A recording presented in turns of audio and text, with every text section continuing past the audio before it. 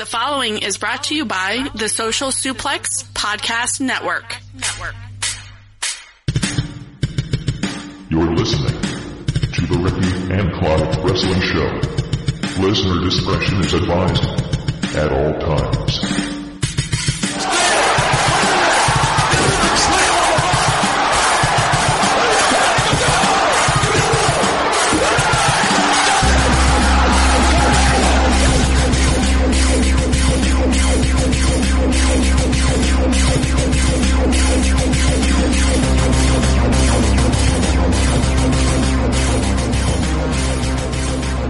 Hello and thank you once again for downloading and listening to another episode of the Ricky and Clive Wrestling Show, part of the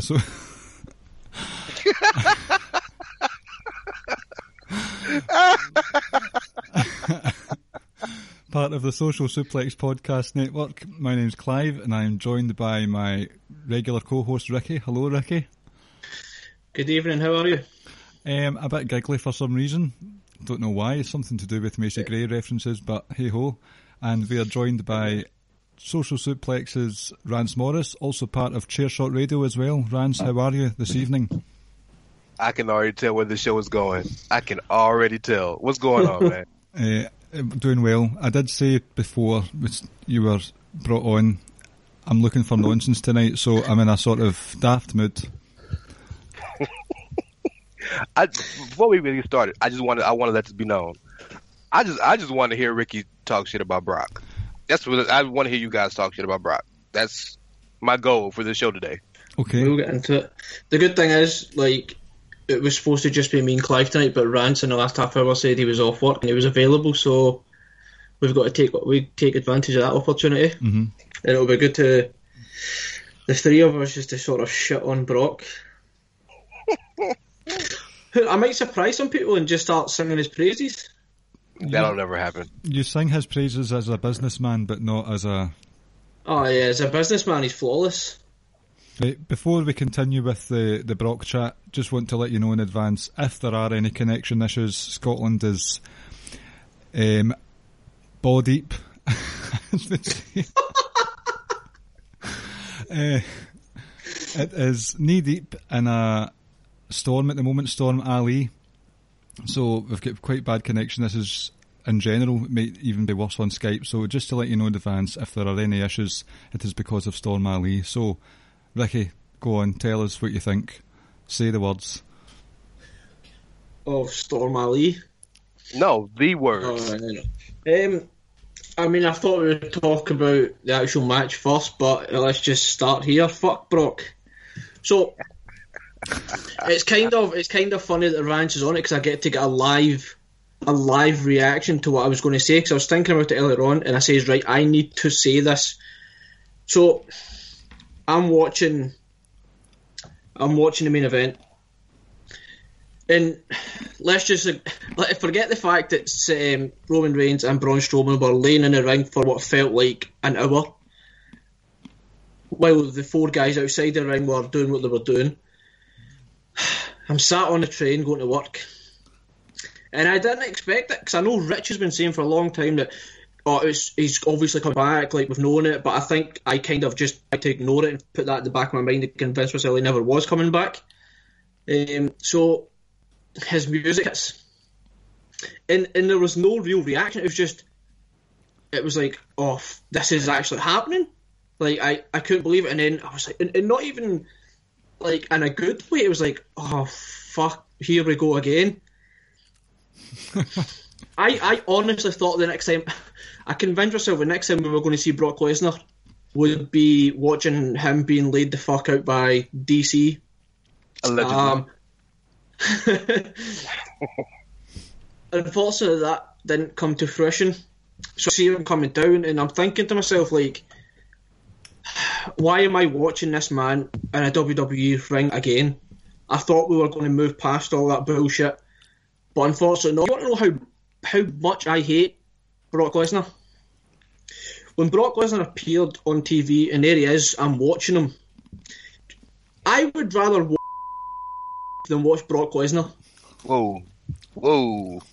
And I will say this, Whoa. That is not an invite, Rance. Which is whoa. And you want to know how much I also hate Brock Lesnar? I'm going to put my phone up right to the camera. Before we came on, I was watching him being knocked out in every single one of his UFC fights, just because I know it would bring me some sort of pleasure. So there it is, right there. It's got them all. This is real hatred, y'all. You can't see this, but it's real hatred. I think it was because the very first night after SummerSlam, it was Roman and Finn, and it's not because, like I say, it's not because Roman had the title, it's just because it was a full-time guy had the title, and it was like, oh, this is what we've been missing out on in the last 18 months, and you kind of, and I think the entire fan base kind of felt re-energised about not just the title picture, but the Raw and WWE program in general, just because the title was going to be there every week, and that kind of excitement has been sucked out of the air. I guess the only saving grace is that it's taking place in Saudi Arabia, so it's not a real pay-per-view, and I don't think he'll win the title back, to be honest, anyway. But I just don't need him on my TV anymore. Rance? So, I got to go through my emotions. I don't hate Brock Lesnar. In fact, I enjoy Brock Lesnar to an extent. I think the reason this last Brock Lesnar run was so critically panned is because of the sheer repetitiveness of his matches and his promos. There was genuinely nothing different. It was rinse, wash, suplex, city, repeat. And, I get the purpose of that because as I've tried to formulate, I believe the Brock Lesnar experiment now is a way for Vince to work the fans in a way that they haven't been worked before, by making you hate somebody in a different way than they usually have made you hate somebody. Okay, cool. I don't mind Brock being back. Brock never quit. Brock's contract was never up. Brock just would fight a fight in UFC, so I knew he'd be back. I didn't know it'd be this soon. I know he'd be back. What he did made sense. Cool. Here's the one issue I have with Brock Lesnar as pertaining to right now.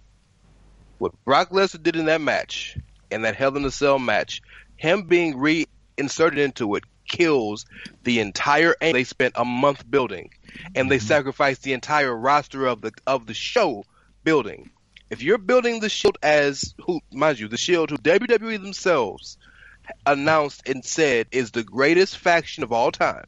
This isn't just Rance talking. I believe that, but the WWE themselves said that. They had an infographic where they voted the Shield number 1 of all time. 3 guys, multiple world champions, okay? These guys are back together for the purposes of keeping their titles together and not allowing, quote-unquote, injustice to happen to them by people like Braun Strowman. The entire roster then jumps on them to beat them up, lays them out. McIntyre and Ziggler join with Braun. Braun turns heel for the purposes of making this angle work, and it's working. Mm-hmm. Again, the whole roster comes back a second time and gets beat up by the Shield to show how much not only are the Shield are hated, but how vicious this feud is. We have not yet had a Shield versus, if you want to use a Braun calls them, Dogs of War match. That is scheduled for Australia. We haven't had that yet. This angle essentially is not over. So Brock coming back the time he did basically means that this is on the back. That's the only problem I have. I don't have a problem with Brock being back. I don't have a problem with Brock wanting his title. But the timing just doesn't work for me because you're doing exactly everything you've worked so hard and sacrificed so much to build. That's where I'm at. The Raw after SummerSlam and the preceding weeks, it did breath of fresh air. You had the sort of open challenge with Finn Balor, which was a really good match. The crowd were really into it. And then it sort of morphed into the gang warfare that we've had between the Shield and the Dogs of War. A lot more of your main roster are being used, utilised correctly, as it were. order had been restored with the Universal title part of the weekly programming. And then I thought, right, this is good. There's going to be something. People won't be happy with whatever happens at the end of the Hell in a Cell match. Fair enough. The actual Hell in a Cell match, it could have been a lot better than it was. Felt quite slow and plodding, which in comparison to Braun and Roman's previous work together, it wasn't as good as it has been. The bit where they were having a wee lie down in the middle, once Dean, Seth and Dolph and Drew came down and were climbing the cell and battering each other, thought, right, okay, these guys are just lying in the ring doing nothing. There was a non-finish, or no contest, whatever you want to call it. Roman didn't eat a pin, so he doesn't look weak. These are all... Well, Braun didn't eat a pin, so he doesn't look weak. That's one thing I have had an issue with between Braun and Roman, but I'll get to that in a wee minute. All this is done... This wasn't done just to make Roman look strong, or not look weak, as it were. This was done to bring Brock back to sell for the Saudi Arabia pay-per-view, and to have a glorified house show become part of your main roster product. I'm not happy with it. We have went through this with Brock Lesnar for so long now. The only thing that has me calmed down now since Sunday night, Monday morning, was Brock's not the champion. He's not going to be on TV every week, so they're still going to have Roman versus Braun in some capacity over the next few weeks. But they need to stop relying on Brock Lesnar. It was healthy for a while there. It was healthy, and now it's not again. Can I disagree with you just very slightly? Mm-hmm. So you said that the entire purpose of that match and everything afterwards was to bring Brock back, right? My opinion, yeah. And I mean, I understand that, and I don't think that's factually completely incorrect. But I try to be the voice of reason in these situations. So if we all take a step back, mind you, I may not be as far on the ledge as you and Rick are, but I was not happy what happened. But if we take a step back, forget that we have any idea what happens backstage. Forget any of that. We just look at what we know from on screen. Brock Lesnar was a champion for almost 500 days. He lost because essentially in his mind, he got screwed by Braun, right? If Braun doesn't come down there to say, I'm going to cash in after the match, Brock's focus is strictly on Roman, and Roman's never be Brock to that point, right? Mm-hmm. It makes perfect sense that Brock would want his title back. It would. And we've said before on this podcast, we try and stay as kayfabe as possible when it comes to sort of analysing stuff. But at the end of the day, this is not a story that I enjoy. That's fair. I understand the story they're telling, but it's not a story I like, and I'm fed up with the story. It's been going on for too long now. Well, so I'm fed up. Go ahead. I'm sorry. No, go. It's fine. Just real quick, I'm fed up with Roman Brock too, so don't get it twisted. But I do feel like I don't know if we can fully walk away from it and never have to go back to it again until Roman and Braun get down. Because Braun is a part of this too now. Mm-hmm. And now that we're going to have this one match, which is canon but isn't canon because it's going to be in Saudi Arabia, and we're almost guaranteed Brock is going to be the winner. We don't know if Roman or Braun will win, but I'm pretty sure Brock won't win because Rick said he's got to go fight DC in January or February. At least we know that just because Brock is in a title picture, he ain't going to be there every week. He ain't wrestling until November. We got 6 weeks until that match happens, essentially. So, and it makes perfect sense that he won his title back. So I'm not pressed about that per se. But that's all I was saying. Go ahead, Rick. I don't mind that he wants his title back because from a kayfabe point of view, it makes sense. Why wouldn't you want your rematch? I hate that he wants his title back.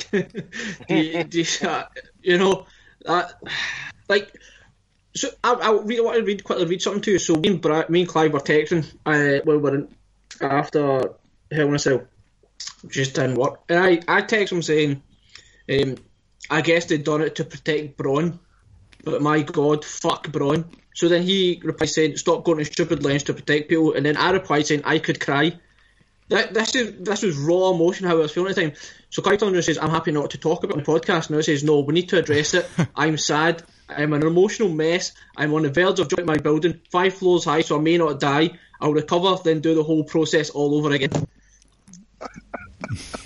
My head was all over the place on Monday morning.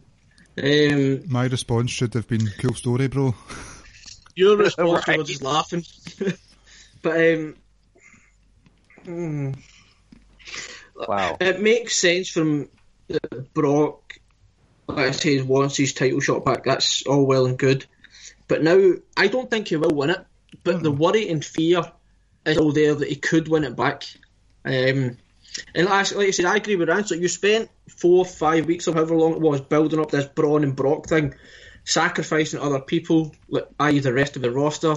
They had a good thing going on, and now Brock's kind of inserted into it. I saw reports saying that this wasn't like a last minute thing. This was a plan. This was in the plans.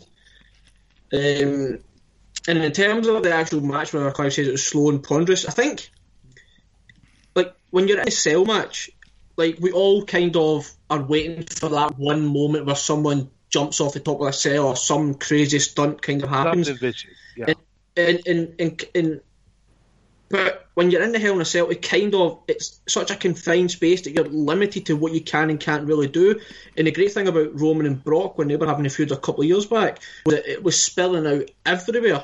So you're kind of limited, like I say, to just that sort of like 15 square foot or whatever it is. I still don't understand why Seth and Dolph had to go through the tables. For me, that was just a kind of a spot just to give people that spot. Drew McIntyre and Ambrose disappeared. They're still up there. I mean, I don't think that was actually them that appeared on Raw. They're still on top of that cell. It's like the fake Razor and the fake Diesel. The real Ambrose still has scraggly hair. This is a fake one. This is a clone. Like, it wasn't bad. It wasn't like terrible, but I felt it could have been a lot better. And I suppose on the side, if you want to try and spin it in a positive way, you could turn around and say that, well, they've left a lot more meat on the bone for anything in a month's time or 2 months' time. But I mean, a real solid, good pay-per-view, barring 1 or 2 little things that we might touch on. It was a good pay-per-view, but I think we just left it on a sour note. See, that's been my issue with Brock. And I think that's what's kind of getting lost in all this emotional aftermath of seeing Brock, is that we actually witnessed some really good matches and overall really good pay-per-view, but just that ending really left it, like I said, in a sour note, especially for myself. And I all I could think about in aftermath was that Brock was back, and not in a good way. That's how I've been feeling with Brock for over a year now. Just everything else on the main roster can be good. It can be excellent sometimes, but then you've got his shadow that looms over everything else. And that happened in a microcosm fashion at Hell in a Cell, where that was honestly, I was texting Ricky on the morning, I was watching it saying, this is a pretty solid pay-per-view, by the way. I was enjoying it. Really good matches. I was even enjoying the Ronda Rousey match, which we'll talk about in a wee while. But then Brock comes back. Here we go again. And just the reliance on part-timers at the end of the day. Your main roster is packed to the rafters with people that are just as capable to put on a good show. That's not fair anymore, though, Brian. That's not fair anymore. What's not fair? When we talk about the reliance on part-timers, there's one, and it's Brock, and he just had the title for 500 days. He's not Jericho coming back and wrestling for 3 months in the mid-card doing something random, or Shane coming back for his random-ass 3 matches a year where he jumps off something and breaks his neck. This is the guy who was the face of the company for 500 days. So this isn't just a random part-timer coming back. This is a guy who had the title for 500 days. How many days was it there, And I'm sorry, real quick, just to add to that. Name me one other part-timer that's current right now. Triple H. On Raw SmackDown. Triple H, Undertaker, Shawn Michaels. That's a house show. That's not canon. That's not canon to WWE. That's not canon to the main roster storylines. It exists in its own plane. And if we're being truthfully, think about where both of those matches the Triple H Taker match and the rumored Brothers of Destruction versus DX match are both happening at house show matches. They're both happening in Australia and in Saudi Arabia. That's not canon. Now, if they come out there and have a promo with somebody current, I will take back what I'm saying. But there's no part-timers with Brock. That's canon to main roster.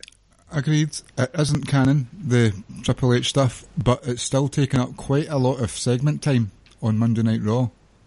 Okay, I can accept that. I agree there. I think to sort of, that's fine. Brock Lesnar probably is the only true, real part-timer. But I think the difference, like we said, the difference between Brock and the other ones is that I never want to say he's holding hostage. He's not holding anything hostage. I don't believe in that word. But he's a part-timer, and I understand he's a champion, but he was in the main event scene the entire time, and that's my only issue with having a part-timer there. If it was like a kind of Goldberg type of deal, like he was only there for 3 months, but he was there pretty much every single week, whether he was maybe not involved in things, but he was certainly cutting promos, etc. I would even accept that. But this whole being there once or twice, then disappearing for about 2 months, then coming back, that I wouldn't care if I was on a mid card. If I was in a mid card, okay, so be it. But it was just because the Universal title wasn't there, and that's what I think bothered a lot of people. Because if he was doing, this is what Jericho was doing, or to a certain extent Cena as well, then I don't think many people would be that bothered. I don't think so many people would have so many ill feelings towards him. But the title's there now, right? That's good. Like I said, I don't think he'll win it, but there's still that slight worry that that's Vince will be like, well, what if you walk into the UFC with this title? That's the only worry. If that's the case, then he never would have lost it, because exactly winning the title for a couple of months is different than holding it for 600 days. That would. But you genuinely don't know what Vince is thinking at times. Whether he decides last minute. I don't think he will win it, and I think we're kind of. I wouldn't say we're getting worried for no reason. I think we've got every reason to be slightly worried by it, but I think it's just because it's just there in the back of your mind, like, what if he does win it? Like, what I think it is. That's my only worry. I think we're still treating. This is something that we do as people, not just fans, but as people. We're still treating this situation with Brock like it was months ago. It's a completely different situation, and it's so close that we're running them together. But this Brock, I can't say what he's going to do every week. I don't know. I can't say what he's going to do in the ring. I don't know. This is what I do know. 500-day champion Brock and this Brock are different just by proxy in the fact that this Brock doesn't have a belt. This Brock can't hold the show hostage because the show will go on without him, whether he's there or not. But now it can really go on without him because the main prize is going to be on Raw every week in multiple segments with multiple feuds. Mm-hmm. So he's literally just a guy who's going to be in matches now, instead of a guy who has the main championship and the show doesn't have the hierarchy correctly because he's missing. So I think it's different, and I think we need to acknowledge that while we may still not want Brock there, we may still not like the style of match Brock wrestles at this point, and we still might be scared that Brock might hold the show hostage again if he wins the title, but it's different now. Ricky, I don't think we need to worry about... I think the reason why some people are worried and how people can't see it like that is that people say, well, look what's took place these sort of last 4 years or so, or whatever it is. And I think people say, well, the track record says this. How can we not feel like you might do it again? Like I says, I don't think he will win it, but it's just the fear is there that he could win it. Like, hand on my heart, I think Roman walks out with the title. But, like I says, it's just that slight fear knowing that he's in the match and you just have no idea what Vince could be thinking on that day. I don't think the title will change hands for a couple of reasons. Obviously, Brock's got this UFC thing. There is the argument about having the Universal title in the Octagon, fair enough, but they've got the chance, if they follow the same format that they have for Survivor Series over the last couple of years, or last year especially, champion versus champion, then there's a possibility that we have Roman Reigns versus AJ Styles in November, and those guys can lock horns well, as evidenced in their 2016 couple of month feud that they had. AJ Styles tapped out mid pinfall. What's your thoughts on that? The AJ Styles Joe match? Yes. That was a Well, okay, so I want to address something that I think it was you that had a problem with, Clive. Mm-hmm. You, I want to say it was you, had an issue with AJ tapping right before the pin, right? Uh-huh. So my response to that is, and just to be clear, you don't watch combat sports like boxing, MMA, right? No. Okay. So as a combat sports fan my whole life, I've watched boxing my whole life. I got an MMA around the time Liddell and Couture were fighting in the light heavyweight division. So that was 15 years ago, 10 years ago. I'm a combat sports fan. The one thing I know is when you have to tap, there's no, hold on a little longer. You have to tap. That's funny you say that, because I quite remember I said that exact thing to you on the train on Monday. That one could argue that he didn't really know, it was a 2 pinfall. He just tapped, so he wasn't really aware of what was going on around him, other than the fact that he was kind of getting choked out. Because that's funny you say that, because I said pretty much the exact same thing word for word in a sense to Clive on Monday. So the reason you tap in a situation like that is not just because the pain's too much. It's because, and let me use Sasha and Charlotte in their Iron Woman match, when, remember, they went in OT, and they went in OT because Charlotte had her in the figure 8, and Sasha was up 1, but Sasha had to tap like a second before the clock ended, and they went in OT, right? Uh-huh. In Sasha's mind, if she doesn't tap, her leg breaks. See, the same happened with the Iron Man match with Bayley, where it was 2-2 with seconds to spare at NXT Respect, and she still tapped out. So, okay, but surely AJ sort of backwards rolled into the pin move, knowing. Did he know, or was that just a natural reaction? Again, I'm not a fighter. I'm not even gonna sit here in front like I am, or nothing like that. But I've been in situations with friends where we've been messing around and put each other in submission holds. And when you know you got to tap, you tap, and you do some crazy shit to get out of it, just naturally. Mm-hmm. And then when it gets to that point, there's no, hold on 5 more seconds. You might not have 5 more seconds. Okay. You know what I mean? I get, for me, maybe this was too difficult to do, but maybe if you had AJ tap just as the third fall happened, so it kind of happened at the same time. I just don't know if that's even possible though to do. It's possible, but I'm glad they didn't, because I'm really tired of this ambiguous, both people won situation. I'm glad that Joe technically was supposed to win the match, but AJ ended up winning, and now Joe feels like he was robbed. I'd much rather that than both of them saying, we both won, and have both referees come out and I'm like, I think that's over. I think it's overdone, personally. Yeah. Well, and one more thing, real quick, Clive. Mm-hmm. I will agree with you that it could have been a different finish that would have made the situation better. With that, I can agree with you on that. If, say, for instance, it was both of them. See, we're kind of skirting around the real issue here with regards to Edge's title retention, and that this is yet another controversial finish to one of his title matches, whether it's for the US title with Kevin Owens or the WWE title. Would you agree, Rance, that his reign as the sort of face champion has not really been that prestigious, as it were? I don't know if that's the right word, but... Yeah, absolutely. First and foremost, the WWE title never is even... Forget main eventing the show.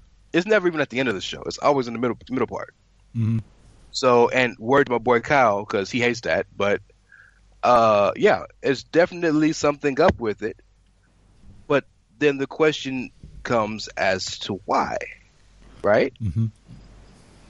So, I mean, I have my thoughts. What do y'all think? Ricky?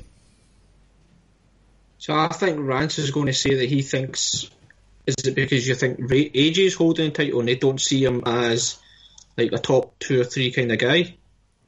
No. Vince has been on record as saying he wishes he had AJ 10 years ago. Vince is an AJ guy. Vince loves AJ. Here's the problem. And by the way, quick little tangent. You know me and my daughter. I told you guys, but those of you listening might not know. Me and my daughter, I took my daughter to her first real WWE show Saturday, day before Hell in a Cell at a house show. And of course, AJ has the most merch. AJ gets good reactions, real good reactions, especially with families because kids love him because of the gloves and he's athletic and he does the hand thing and all that. But the issue is, and I'm going to get killed for this. I know I'm going to get killed for this. I don't care. The issue is, there's nothing about AJ that is interesting outside of the ring. To us, to diehards, AJ's the man. AJ's the best wrestler in the world, as far as I'm concerned. Better than Omega, better than Okada. He's the best wrestler in the world, as far as I'm concerned. But much like my revival rants, what does AJ bring to the table that is of interest outside of him being a phenomenal wrestler? His promo work wasn't the best in TNA Impact. It's been better in WWE, and it was great as a heel. But when he was a heel, it was a lot better. But when he was a heel, he had a real point. I was a guy who's better than everybody here, but I was left back. Y'all moved past me. I got a chip on my shoulder. It was different. Now, I'm just the best. I'm the best in the world. I'm the best wrestler. Cool. But don't you think there's a reason all of his feuds get to the same point? His feud with Owens got personal. His feud with Shane got personal. His feud with Shinsuke got personal. His feud with Joe gets personal. His feuds get personal because there's nothing there character-wise to go with. So do you not think he's versatile enough to, or in order to have different types of feuds or different storylines to feuds other than...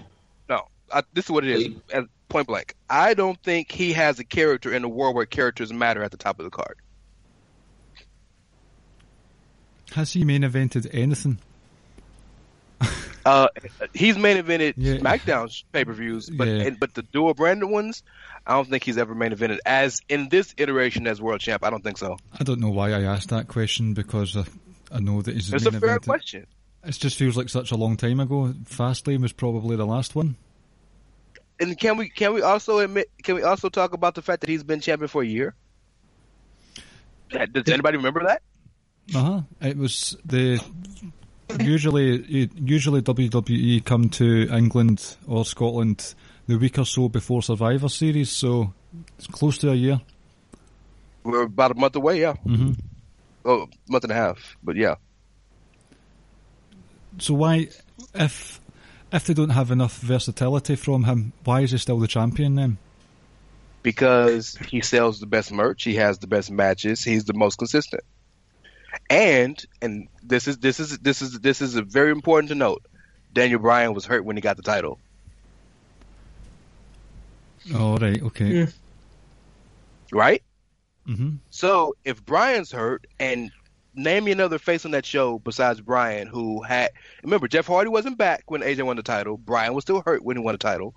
There was no other face on that show that had real main event clout, which is why AJ fought everybody. Rusev. He wasn't a face back then, but okay, now sure. And I'll say this on the pod. I've said this in our personal conversations.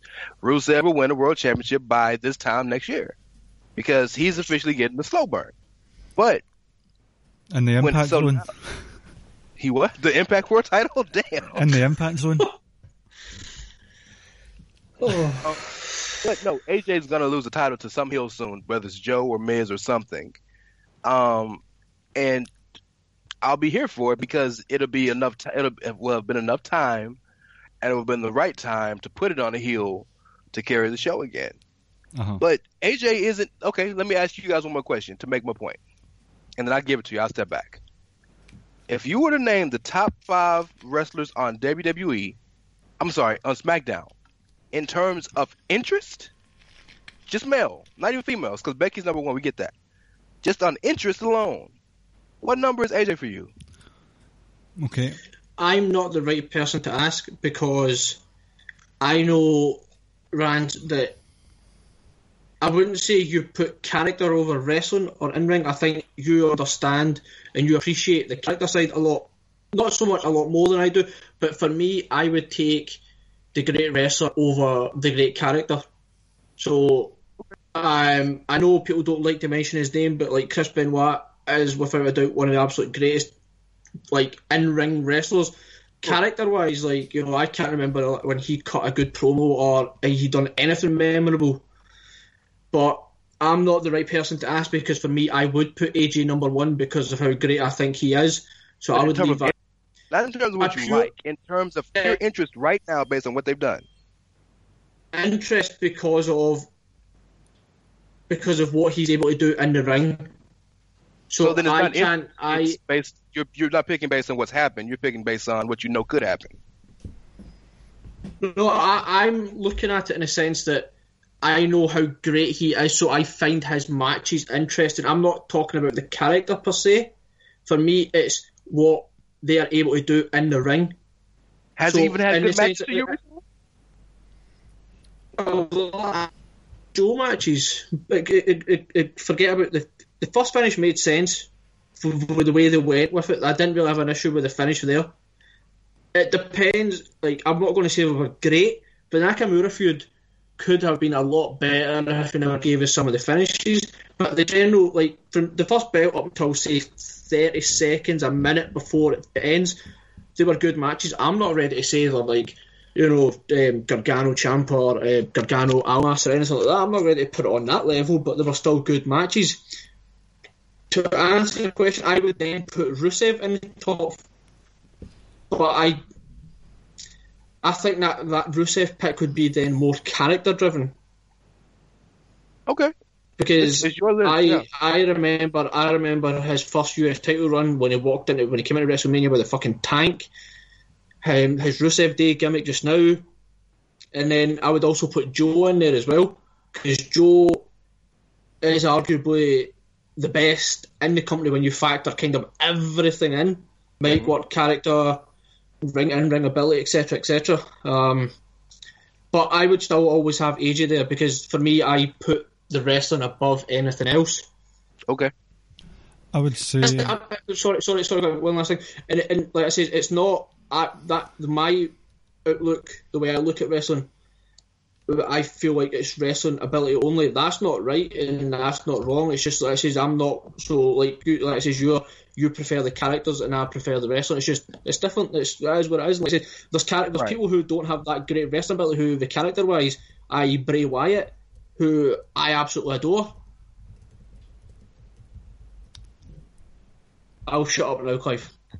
That's all right. I was trying to think of a sort of top five in terms of interest from me. I would say Joe is at top, with Miz behind him, and Daniel Bryan as well. But so probably I would still keep AJ in the top five, but he's not the most interesting thing on SmackDown for me. Obviously, the thing going on with Becky and Charlotte at the moment is the most interesting feud going on. That's a given.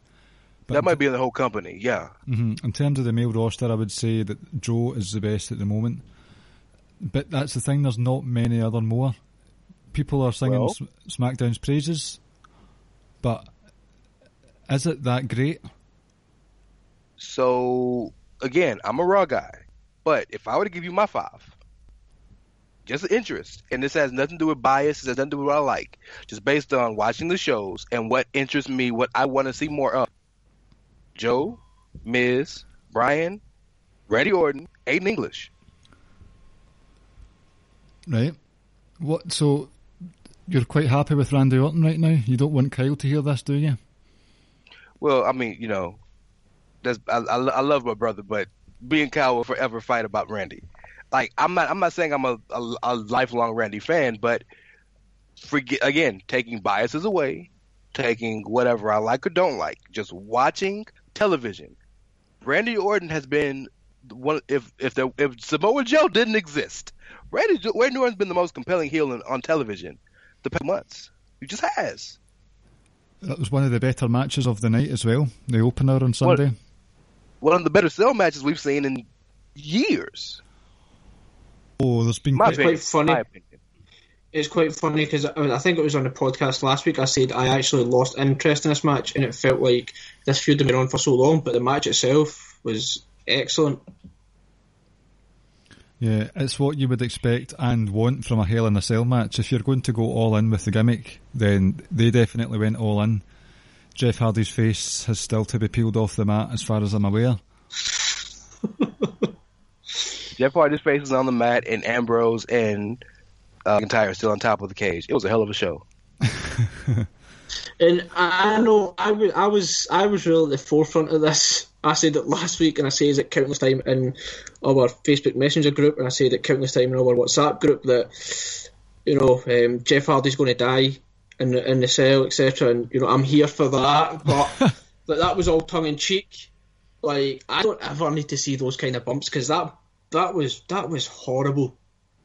That was And it was horrible, but it was fairly safe too. front facing. I joke so much about it, but I just didn't need to see it. I don't need to see Jeff Hardy doing that kind of shit again. Was it not on that SmackDown a few weeks ago where he done a swanton bomb onto the side of the ring apron and stuff, and it's just What are you doing? enough's enough. Then I think someone, I don't know if it was in a tweet or it was in a messenger group, someone says he was out doing house shows on a Monday night. Well, okay, but so remember when Mick Foley did all that shit that happened to him and the Hell in a Cell that year. You remember the next night he wrestled on Monday Night Raw. So these people are crazy. Yeah. That wasn't the worst part of the match for me. It was the part where Randy Orton sort of released suplex Jeff onto the upside down ladder. And see this. Oh, that was horrible, right onto the ribs. Yes. Then the ear with the screwdriver and his face. It looked like he was busting. Like, bro, like you can't watch what Orton's doing and enjoy heel wrestling and tell me that that's not some of the best stuff you've seen. See, one of the other things that Ricky spotted as well, which I actually appreciated, was Randy Orton, one of his signature moves is a sort of one-handed superplex. Well, he did that on Sunday, but he didn't wait for Jeff Hardy to be ready for the up and over. He launched him, and Jeff Hardy was still trying to find his footing when he was already vertical, upside down. I don't know if that's unsafe or not, but that was good. That looked and could have been real dangerous. I know, just launched. Because it was he was still sort of in midair, and you were looking at it, you're like, oh, he's going to drop in or him on his head. All of a sudden, at the last minute, you just sort of saw them getting into position and they were able to execute it. But that, for a split second, looked like it could have been really, really bad. Mm-hmm. Well, they've been wrestling each other for over a decade, so they trust each other. And I think Orton knows how to do a superplex. Look at his daddy. Oh, I don't doubt Orton knows how to superplex, but it's just... Just that one moment, it looked like it was about to go wrong. Uh-huh. It made it look better, though, didn't it? It made the whole spot feel more vicious. It did. I will admit, But that's slight interest in what Randy Orton's doing at the moment, so I don't know who his next victim will be. well, that poor man backstage who was on SmackDown who was harassing someone. They can't. Someone in the production team. I'm not entirely sure where he could go next, to be honest. Think who? Maybe Daniel Bryan. I don't because this is the Jeff Hardy Randy Orton feud already happened 9 years ago.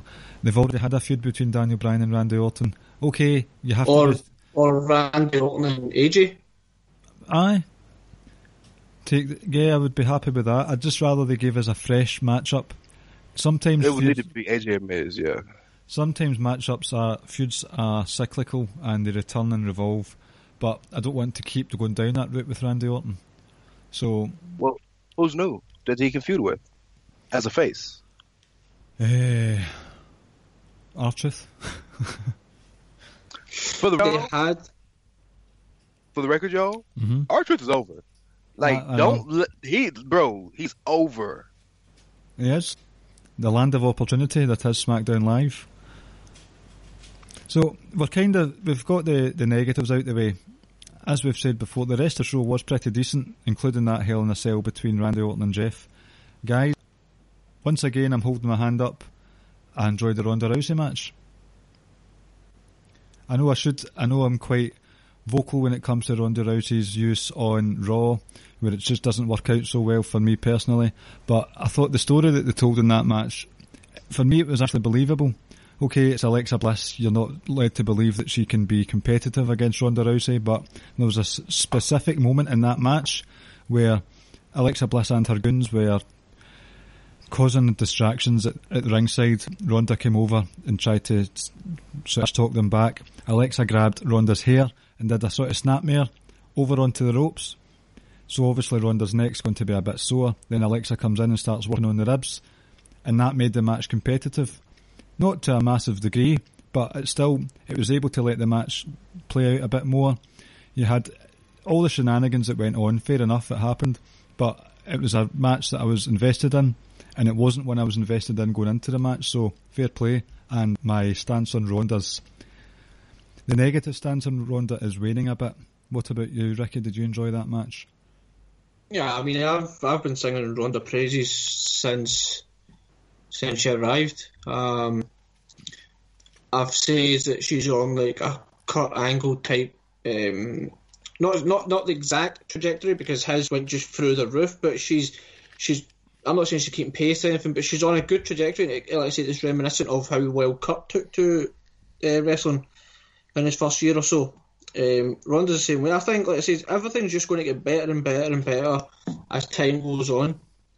Like, the match itself, I said last week I wanted to kind of see a rerun of a SummerSlam one, but going into it where she already had sort of like bruised or hurt ribs or whatever, it's fine. I guess it kind of made sense for Alexa to kind of take advantage of that and have, like, as you put, her goons at ringside. That's all well and good. So, like I say, the match itself was fine. I didn't expect Alexa to win anyway. But for me, the big thing coming out of it was what happened on Raw, where the backstage segment with Ronda, Natalya, and the Bella Twins. It was like, how to an open challenge. And I'm kind of hoping that would be quite interesting if they'd done that for the women now. I mean, you kind of, some people might say, well, how, like, it comes across a little bit stupid, like, it's obvious just go out to the ring and declare yourself having an open challenge or whatnot, but I think that'd be quite good. And I wonder,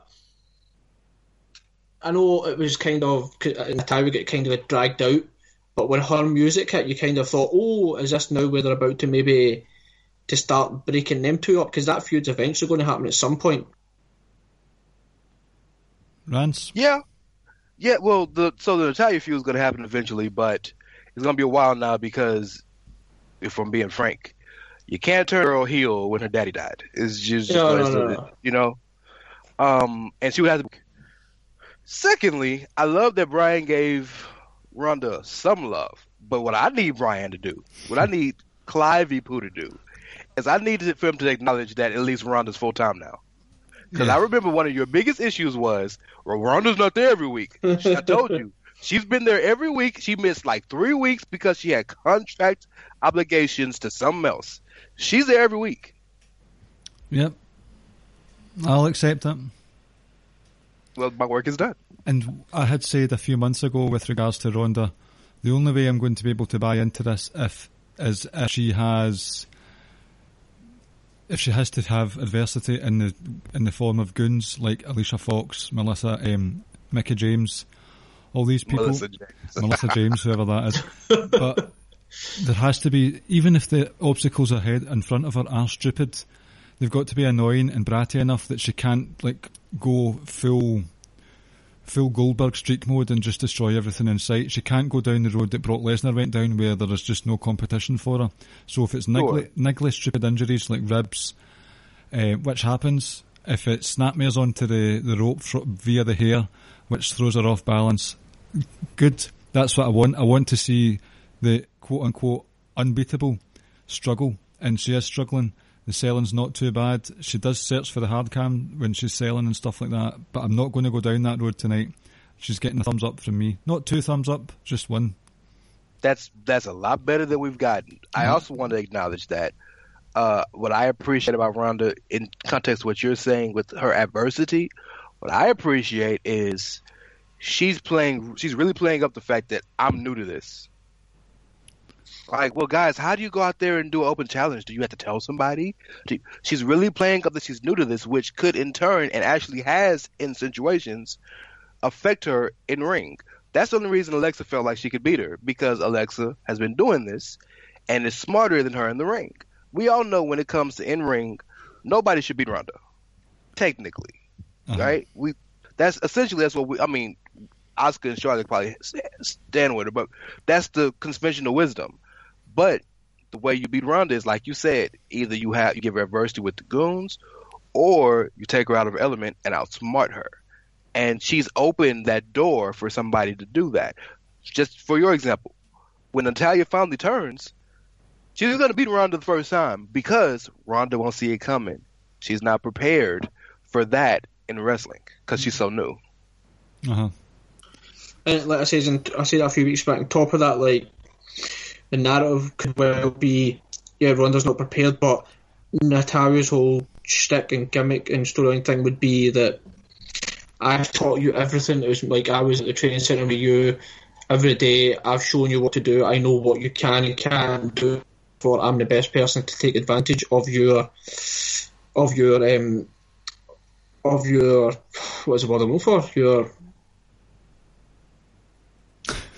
Your flaws. So that makes sense. I think that'll be a good little feud between those two because I'm a big fan of Natalya. But you know, it's just good to hear Clive actually getting on board now with Ronda. I saw the tweet when she hit that. Was it the gut wrench powerbomb at the house show on the Saturday or Friday, whenever it was? And at that point, when you said something along the lines, right, well, she could, like, now I'm starting to believe, I'm starting to like her or whatnot. So, like I said, it took your time to get there, but you got there eventually. And like I said all along, I knew you were going to like her. She's only going to get better and better. Kind of excited what they're going to do. I'm really looking forward to when she finally gets in with Sasha and Bayley. I think those will be real great feuds as well. I do take issue with the Kurt Angle comparisons, though, in terms of the initial trajectory. What I say was they're not on that exact same path, because Kurt's was literally like it just skyrocketed. But I only use that as a comparison in the sense that, like, I'm not saying they're on the exact same path and the same trajectory, but the only I've just used it as a comparison, saying that look how well Kurt took to it and just how great he became after such a short space of time. That Ronda's not on the same path, not on the same trajectory, but she's kind of doing the same kind of thing. How she's come in as completely new to it, but she's picked it up really, really quickly. That's my only sort of comparison. But why is she not on the same trajectory? Why do you think so, Brad? What's different? I think it was just how great Kurt was. Because, Kurt Angle was very accomplished in the ring early doors. He was having really good matches with Jericho, Benoit, even in that triple threat at WrestleMania 2000. His first promo, mid-match, might I add, against Sean Stasiak, who actually followed us on Twitter last week, in case anyone's interested. Oh, big stuff. That was, like, obviously at the time, young guy, didn't like Kurt Angle, but looking back, he had it nailed. He had these theatrics that I've been looking for from Ronda. He had them nailed early doors, and she's still theatrics. I have a question for you. Mm-hmm. How long did Kurt have to prepare compared to how long Ronda had?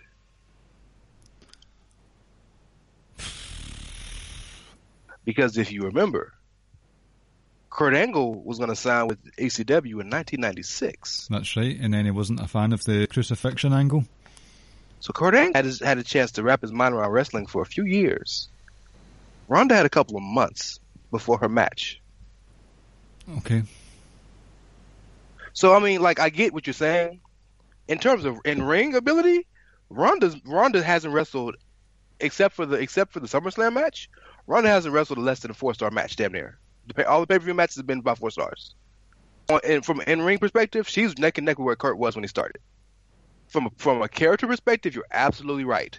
But let's also remember, too, and because I'm sticking up for my girl. Vince completely did everything with Kurt. Kurt said that they're not going to boo me. Vince said, say this, they'll boo you. Kurt said what Vince told him to say, he booed him. Mm-hmm. Vince ain't telling Ronda what to do. Vince just told Ronda to smile. So Kurt was being produced by Vince. Ronda go out there doing what she want. Ooh. You know what's going to be great? I know he's saying the top right, but see when Ronda eventually at some point turns heel, that's when you're really going to start to see. Like, I'm not going to say how great her is. You're going to really hate her. Because a lot of people didn't like her in her MMA days because of the way she came across, and that's just the way you need to come across on TV as that kind of character. And it won't be difficult for her to do. I can't see her turning heel for a long time. She's still in the honeymoon period, in the sense that she's still like this brand new sort of toy, shiny toy, etc. If they do eventually go Ronda and Charlotte at WrestleMania, I don't see her turning at that point either. I think before she does eventually turn, but she's going to turn at some point, and that will be. I look forward to that day. Yeah. With Ronda Charlotte, if that is the plan for WrestleMania 35, there's no way that Ronda's going into that as the heel, because people don't like Charlotte right now. A certain contingent do, but not enough for Charlotte to be considered an equal face with Ronda in that match. Well, but there's the pedigree, there's the wrestling history, there is the athleticism, because neck and neck from an athletic standpoint, they're right there with each other.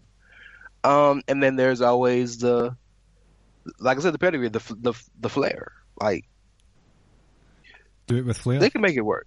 Do it with flair, absolutely. Oh, I think they will. I think it will be a good feud if and when it happens. So what I'm just saying is that Ronda won't be a heel anytime soon.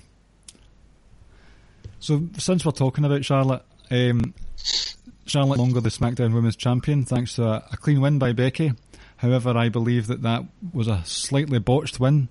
I'm not sure what the pin was supposed to be, if it was a pin, because it looked like Becky was going to go for a disarm her, but quickly turned it into a pin. There wasn't any replay of the pinfall. It just seemed a bit out of the blue for me, and I wonder if that's actually what was meant to happen. I assume that Becky was supposed to win, but it wasn't very smooth. Ricky? Yeah, I agree. I feel like I either say this to yourself or Rance, that when you get like the schoolboy package, like in kayfabe sense, it's the element of surprise that it takes you by, therefore you can't kick out or whatever from it. But it was just literally they kind of ran and they kind of bumped one another and they rolled over a little bit, and then that was it. And it felt and looked strange. I don't know if it was botched. Maybe that's just what was supposed to happen. I don't know. For me, Becky was meant to win, obviously, but the match itself was good. I was kind of surprised that Becky won at this moment in time, because last week I said that I think Becky will win it at some point. I just didn't think she was going to win it there on Sunday. And obviously they're now going to have the rematch at the Australia show as well. I'd be surprised if Becky doesn't hold the title for at least a few more months, maybe if not longer. But like I say, the finish to the match really did catch me by surprise. It didn't look very clean. Mm-hmm. You'd mentioned that you didn't think Becky would win. Rance, you want to chime in with this one? I do, yes. So I was shocked Becky won. I was absolutely flabbergasted. In fact, I was gobsmacked. Where did you learn that term? Word to my boy Brian. I was shocked, yes. Because I'm a story guy, as we all know. Story is always paramount to me. The story of this feud, as told, as eloquently as it has told, is Becky had to work to get the things Charlotte was naturally given. Becky had to fight to get the opportunities Charlotte was naturally given. Becky got to a point where she felt she was the best in her career. Charlotte came in and, in her mind, stole it from her. That made Becky tired of feeling like she was second best and in Flair's shadow. This is the story.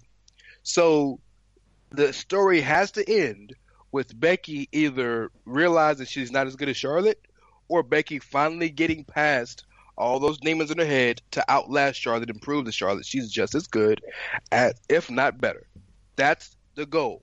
And they blew their load in the first match. Mm-hmm. Where do you go from here? What is the purpose of them even finishing anymore? What's them furthering? I understand they tried to keep the heat going with Charlotte going to shake her hand and Becky not doing it, and then last night them getting into it. But okay, what's next? Why should I care? Yeah, what's next? Why should I care about them winning? So now what I feel is, just from watching, this isn't what I feel in my heart, but this is what I can deduce from just watching TV. Again, not looking at any backstage stuff, just watching TV. Charlotte beat Carmella, who everybody knows is beatable, to get in the match. Charlotte snuck a win from Becky when Becky was about to make her tap into SummerSlam triple threat, because natural selection, she hit it from her behind. Charlotte can't be Becky, as far as from my mind. And so what's the point? And it was a clean, although there's the contractual rematch, that was a clean win. So Charlotte's not got much to do. If she loses the rematch again, that's it. It's done. Charlotte is looking like a geek. And This is Charlotte Flair. 7 world championships in 4 years. She looks like a geek. And the worst part of all of it is, people still think she's the heel. Oh no, this argument again. Does it? I'm not. Have to have it. We don't have to have it. I'm not getting on at you, but does that matter? And this to me, no. It doesn't matter to me. But let me tell you why it matters in the context of the conversation we're having now. Just because I don't care. But it matters in the purpose of this context, because the backlash from what the fans felt about Becky getting what they wanted to have without being in it the way they wanted to be it in has very clearly led to WWE changing course. I've not got any evidence to suggest otherwise with that one, to be honest.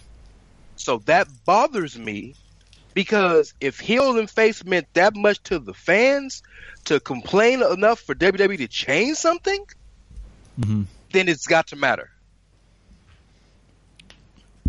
And it annoys me because people cheer heels all the time, as they're doing here. Get more cheer. It's been like that for years. So just because they get to be the face of the company, as in the commercial face of the company, she should be babyface. But, like, broken record now, her reasons for her actions are justified in her bitter self. Her actual actions aren't. And the shying away from the handshake, not fair. Charlotte was doing the right thing. A babyface thing. But as you say, I've not really got anything to suggest that this wasn't the plan all along. Ricky? 3 things. Oh, 3? Rand says, it'll be 3 quick things. Rand says Charlotte's been made out to be a geek. This is the best female wrestler in the fucking company. Like, and people are going to get on her because she hijacked or shoved her way into the main into the title scene or whatnot or whatever. Like, she was given an opportunity that she took advantage of. Kayfabe, right? Blame Paige. Don't blame Charlotte. Yes. Paige here. Second thing. Me personally, I've not been this interested in Becky Lynch in probably ever. Agreed. Third thing. Charlotte was getting more cheers than Becky Lynch when Becky was a quote-unquote was a face and everyone loved her. That's fact. Agreed. It's strange when you don't get your way, you start to throw your toys out the pram and whatnot. And I get it. Like sometimes you don't like it. And like I said, I throw my toys out the pram when Brock Lesnar comes back. Some people might like it. I get it. But the way what's happening now, the way Charlotte's being treated and how she's getting booed all of a sudden because now she's going to start being treated like Roman, or she's now getting the Roman Reigns treatment. It's like, this is utter fucking nonsense. Like, see that?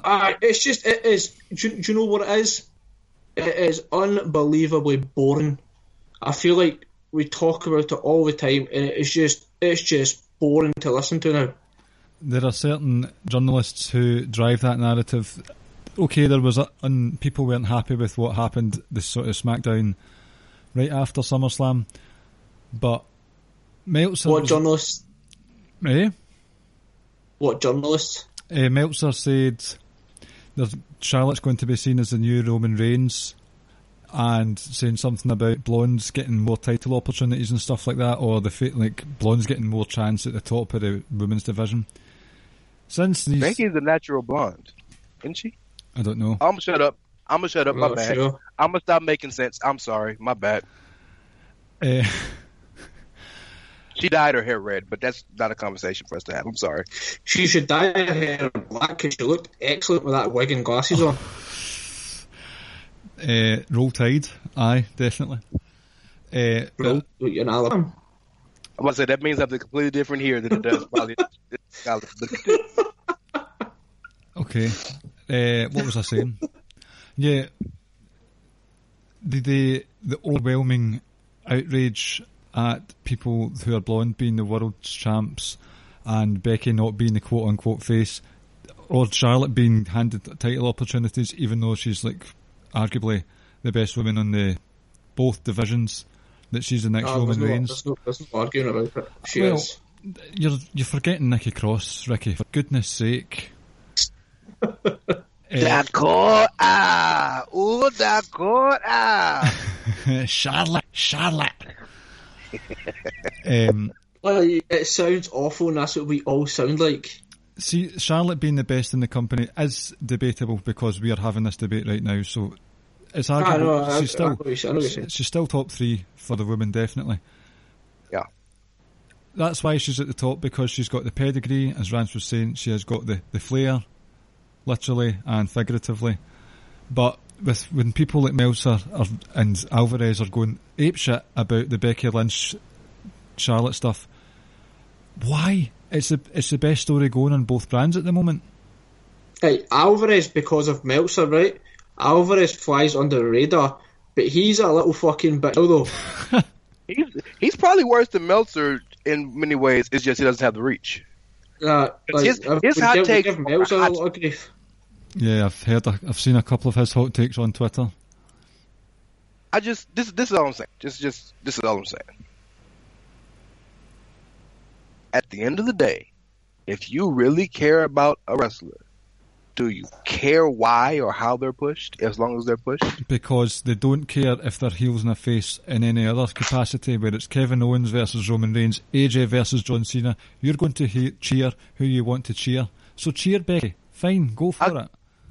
I got you one better, and Ricky's going to hate this, but it's factual. Go back and watch Brock Lesnar breaking into the Hell in a Cell. The crowd chanted, "Thank you, Brock." So I'm saying, like, come on, bro. I don't deny it.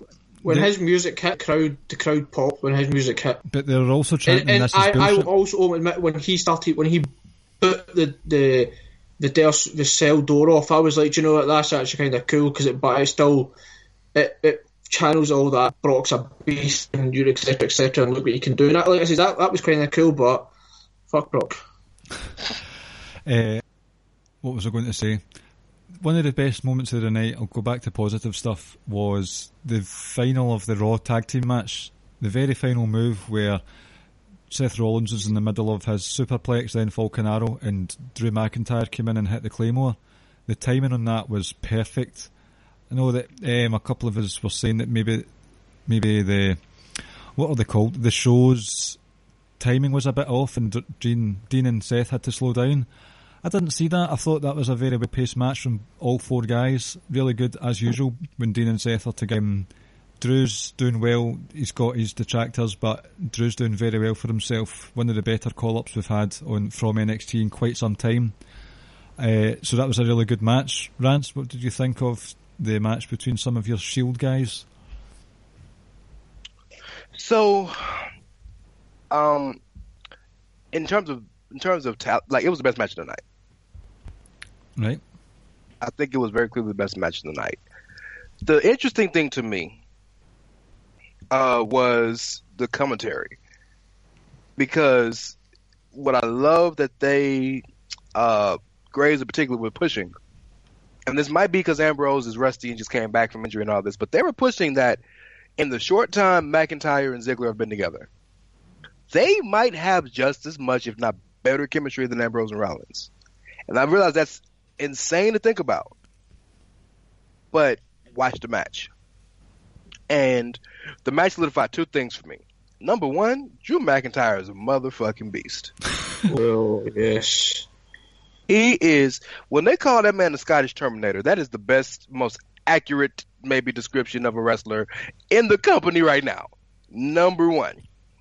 Number two, they really believe in Ziggler and McIntyre as a group, because they slow burned them. They proved that they're just as good individually as together. And now, not many people beat Ambrose and Rollins clean. Mm-hmm. Better yet, here's the interesting thing: who got the pick? Who took the fall? Ambrose, you would think, would take the fall because he just came back, right? Mm-hmm. Seth took the fall. The Intercontinental Champion Seth took the fall. Monday Night Rollins took the fall. The guy who beats Ziggler every time they wrestle took the fall. That was interesting to me. And also on Monday Night Raw, Drew McIntyre decapitated Dean Ambrose with that Claymore. I love that move, dog. Oh, that's great. That was the best Claymore I've seen.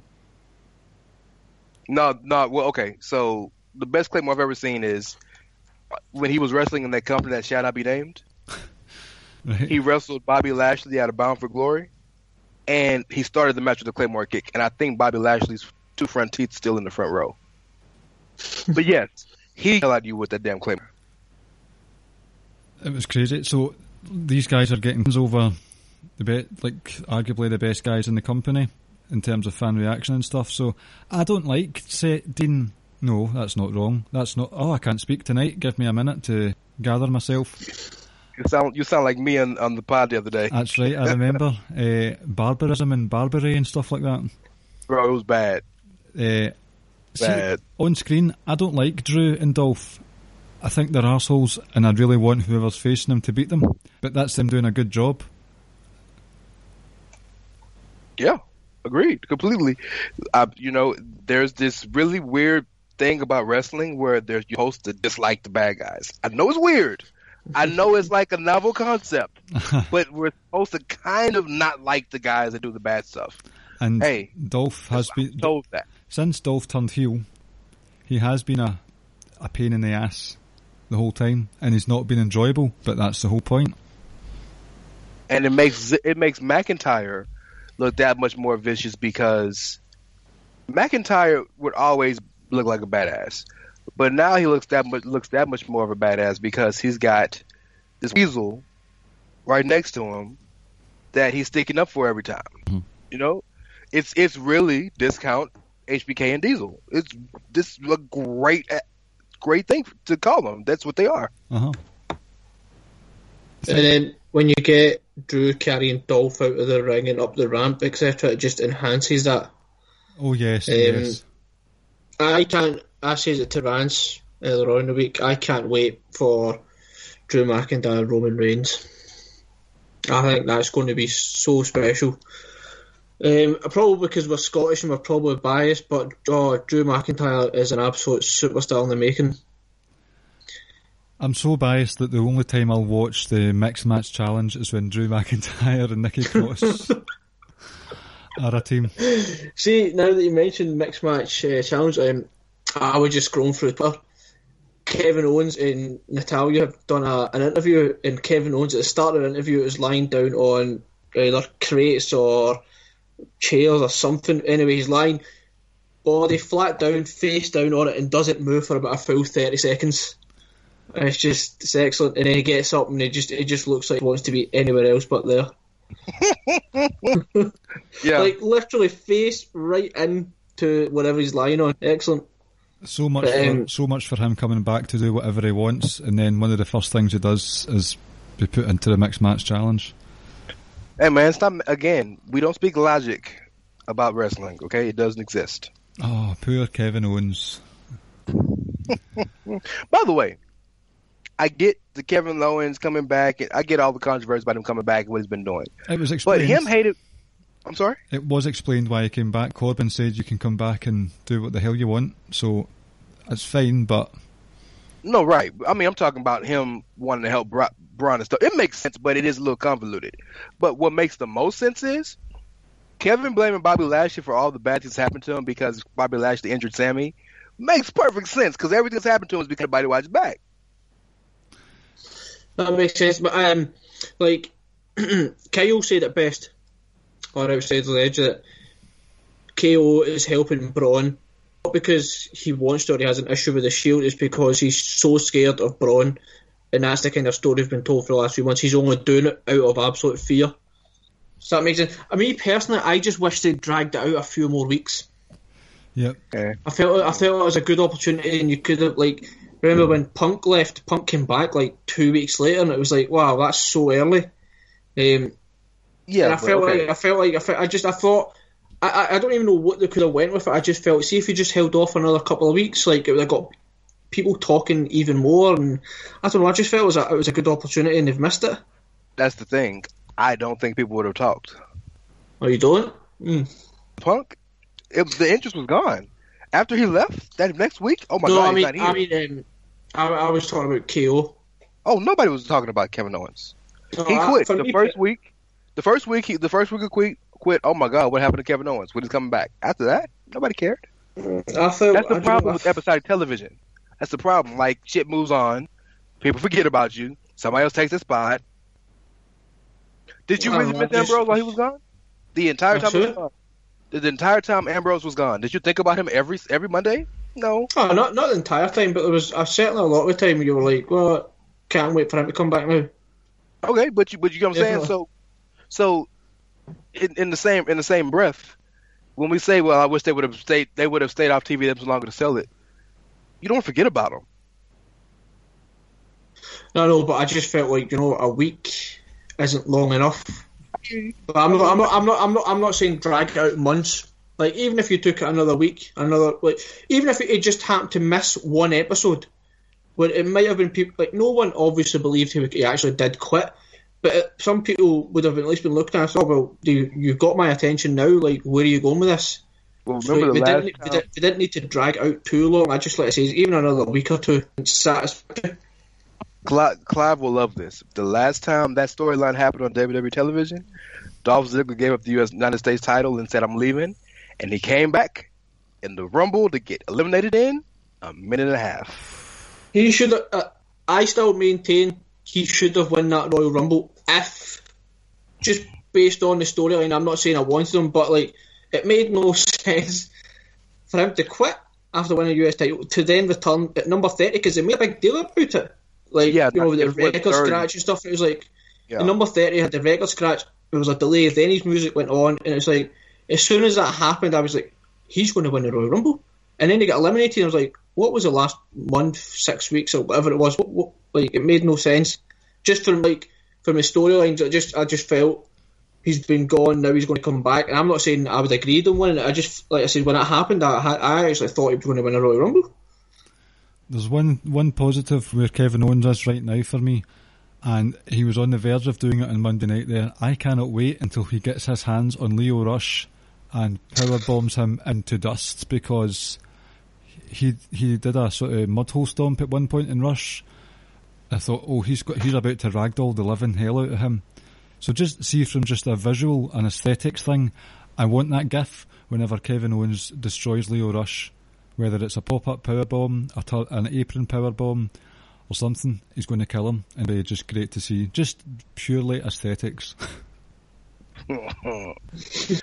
I would have never thought,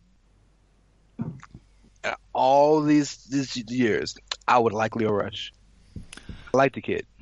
And I quite enjoyed what he was doing on Monday night this week.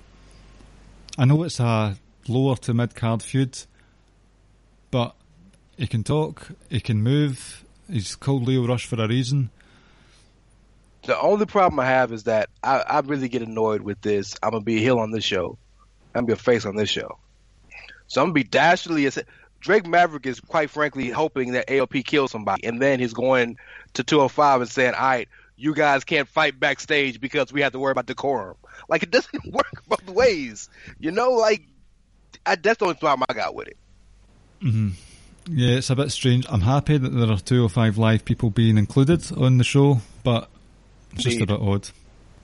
Oh, by the way, shout out to 205 tonight. First night on Wednesdays. Yep. I thought you were about to spoil the result for me there, and I was about to cry. I've seen it, and I'm gonna keep my mouth shut. Okay, thank you.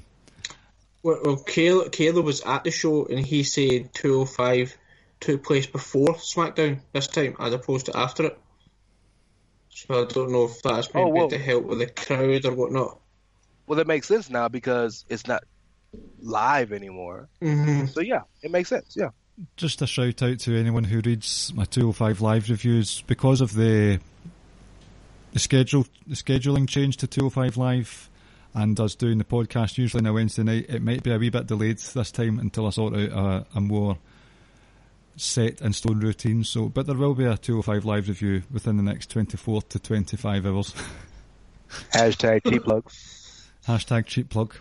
Right, so we've got one more match. I can't believe I'm saying this. I quite enjoyed the mixed tag match between the Danielsons and the Mizanins. This is all I know. Maurice winning and the way they celebrated was some of the most hilarious shit I've seen in a while. Maurice acted like she just beat Ronda Rousey and Charlotte clean in the same night.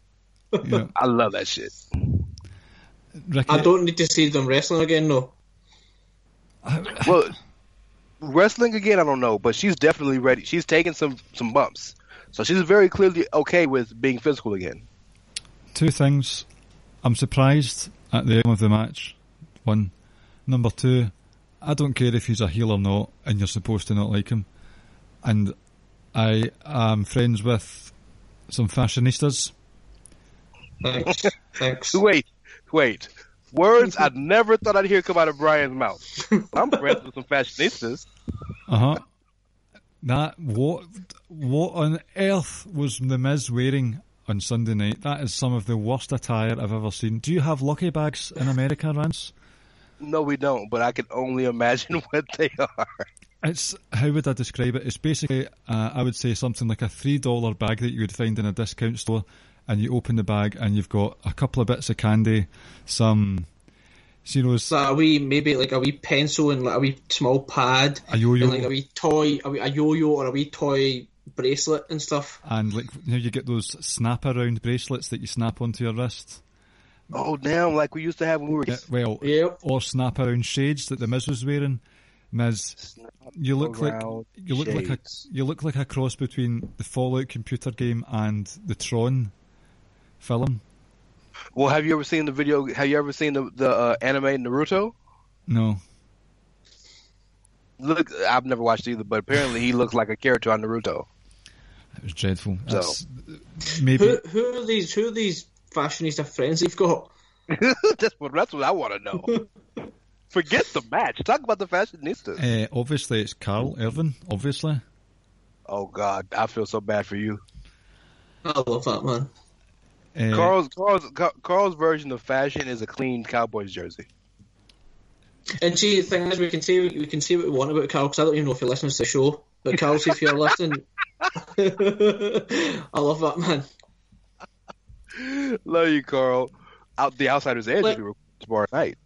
Just wanted to like that day on the WhatsApp group where he just kept saying bad things to me. It was genuinely hurting me. Then I found out why he wasn't liking me at that moment in time.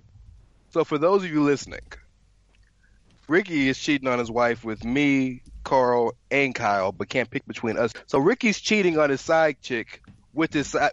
Ricky's cheating on his wife with his side chick, but he has 3 side chicks, so he needs to figure out what's his main side chick and put it in order. But we change every day, so I have no idea what side chick. I better be number 1 because I came on the show. I better be number 1. Notice how I was left out of that love Pentagon. But you're his work wife. So Ricky has a home wife, a work wife, and 3 side chicks. Rick, what is it called when a person has like not monogamy? Isn't it called like a harem? When you have like a whole bunch of women. Well, do you know he's actually multiple wives? Yeah, that's called being a Muslim. Oh my god! But I gave you softball. You knocked it out the park. Did you know that he has a collective name for you 3? It's, oh god, I'm scared. Harim Abdul-Jabbar.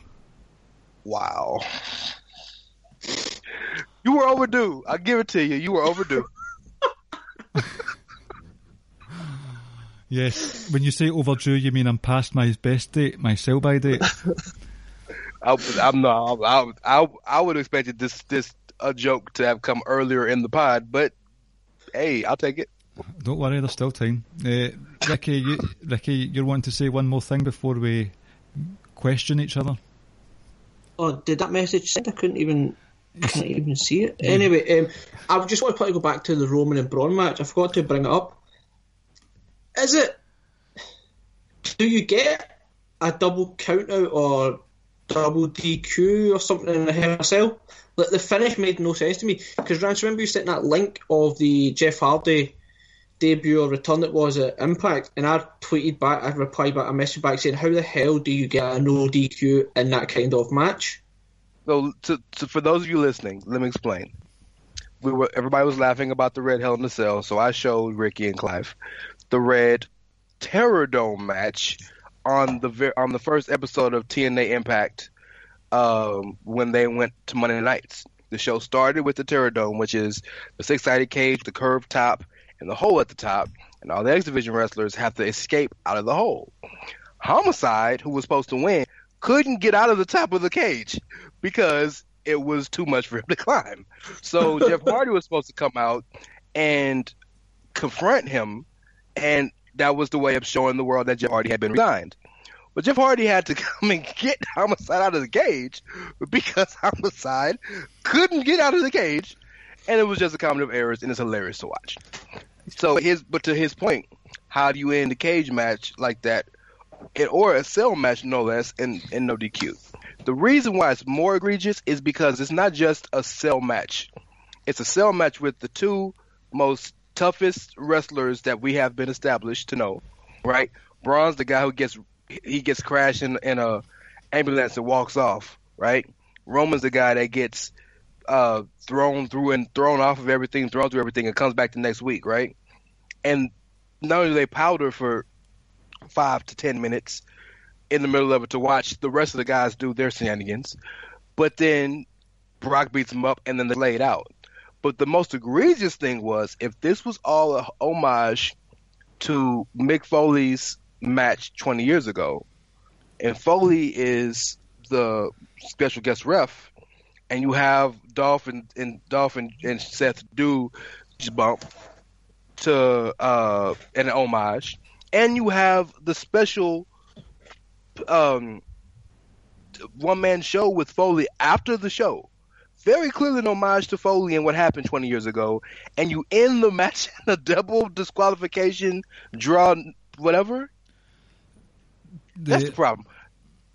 If Brock would have what he did, and then Roman would have leaned over and pinned him, and he would have got the pin, nobody would care. It's just that it didn't end. Two quick things. Well, one quick thing. Mick Foley's continued that match, and look at the state of his body since then.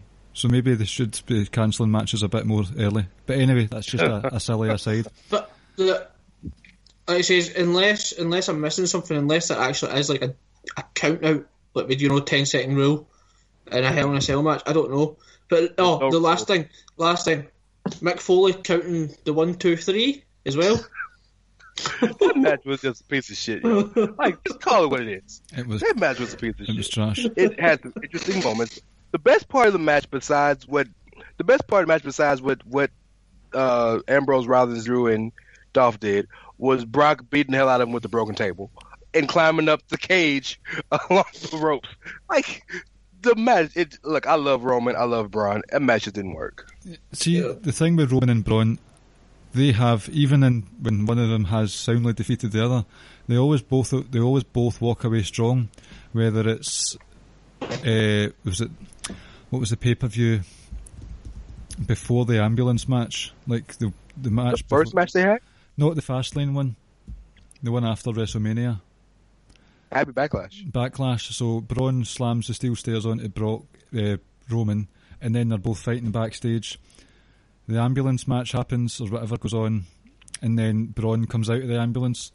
The last man standing match they had, that was only stopped because Samoa Joe came down and choked out Roman. They've never had one look soundly strong over the other. So Vince can't make his mind up who he wants to put over there, like, resolutely, and that showed itself again on Sunday night. Just pick one. I don't care if you pick Roman. If you wanted, people are saying it was make sure Roman didn't eat the pin. It was both of them to make sure they didn't eat the pin.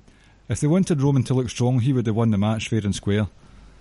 Oh, I saw tweets, people saying that it was because they had all this happening just because they didn't want Roman to eat the pin. Oh, no. So what about Braun? It's not just a one man. Like I say, like Rand says, it wasn't particularly very great viewing. So yeah, there was multiple things wrong with that match.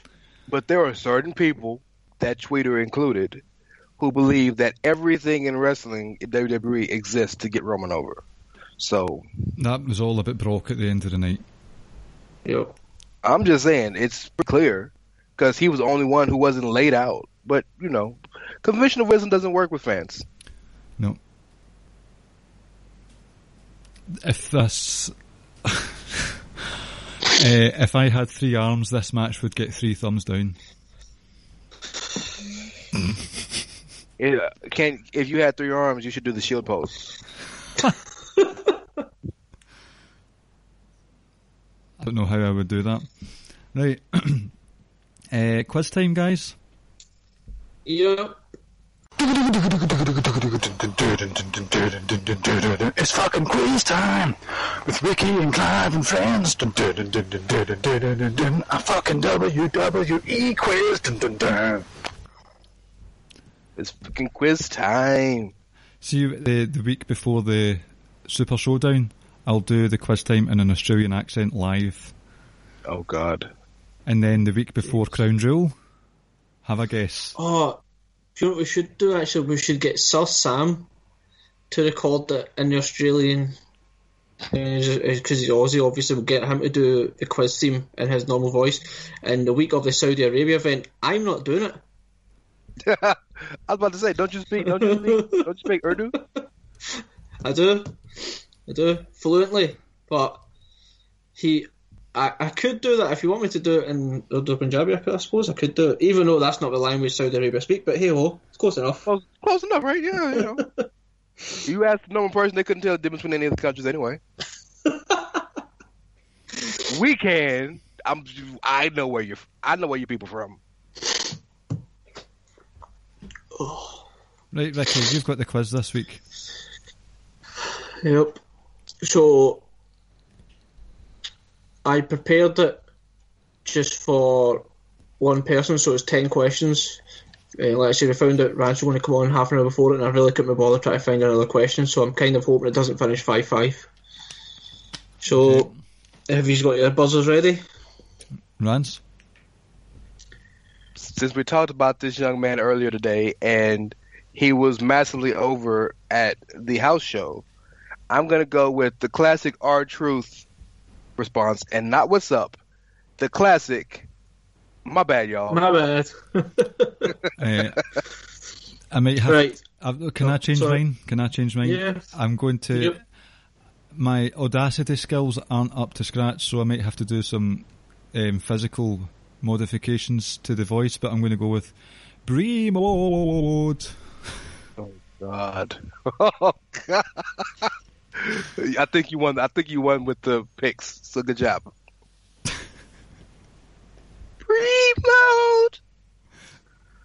Rance, I'll text you all these questions so I don't need to hear that for the rest of the show. It's terrible. Right, question number 1. Carlito's finisher was called what? My bad, y'all. Yep. When he was a face, it was the back cracker. When he was a heel, it was the back stabber. Correct. Question number 2. Whose finisher was called the Dominator? Breamode. Oh. There you go. Farouk, a.k.a. Ron Correct. Simmons, a.k.a. Damn. Correct. Seth Rollins, question number 3. Seth Rollins teamed up with who to win his first ever WWE Tag Team title? My bad, y'all. Roman Reigns, baby. Roman Correct. Reigns, baby. I don't know. And I don't know. so this is kind of a two-parter. You need to get the both bits right in order to get the point, and you only get 1 point for it. Question number 4. And who did they beat and at which event? My bad, y'all. Shingles. They beat Team Hell No. Mm-hmm. And it was at Vengeance? Not a champion? Nope. Shit. You get 1 point. You get 1 point. I'll give you 2 points for this one. Breamode. I don't want to answer anymore just to hear him do that all night. Was it WrestleMania? No. Oh, No, it was a secondary pay-per-view because Ambrose beat Kofi for the US title earlier that night. And it was it had like a red background. So, was it Judgment Day? No, I'll give you a clue.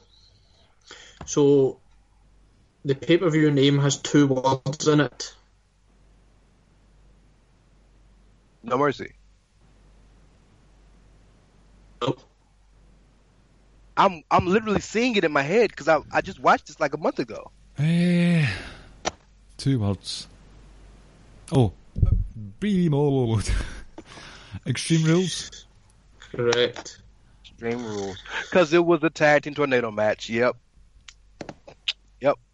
So, it's currently 3-2 to Rance. Right. Question number 5. In order of most title wins to least, Kevin Owens has won the US title, IC title, NXT and Universal title. Put in order which title he's won the most from most to least. Breamode.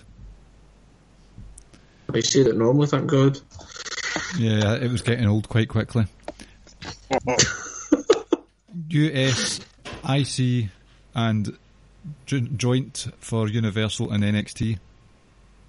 That's correct. Do you know how many reigns he's had of each title? I'm just asking. 3, 2, 1, You don't 1. get additional points for this. Yes. So it's 3 each. The night Kevin Owens won the Universal title, who did he pin in that match? Breamode. Oh, shit, I was there too. Seth Rollins. Is that your final answer? Oh, don't put doubt in this for me. It was Seth. That's your final answer? Yes. Yes. Okay. That is not the answer I'm looking for. Are you looking for Big Cass? Don't know. Perhaps. Maybe not. Well, it wasn't Would anyone Roman like to because buzz in? Seth Roman. Well, okay, my bad, y'all. Yep. It had to be Big Cass because Seth pinned Roman. Mm-hmm. So is it Big Cass you're looking for? I'll give you a point each. Hold- The question, no. Listen, the question was the night Kevin Owens won the Universal title. Who did he pin in that match? Oh, both of I them. wanted Cass and Rollins, so I'll give you 1 point each. In 2009, the WrestleMania 25 main event was what?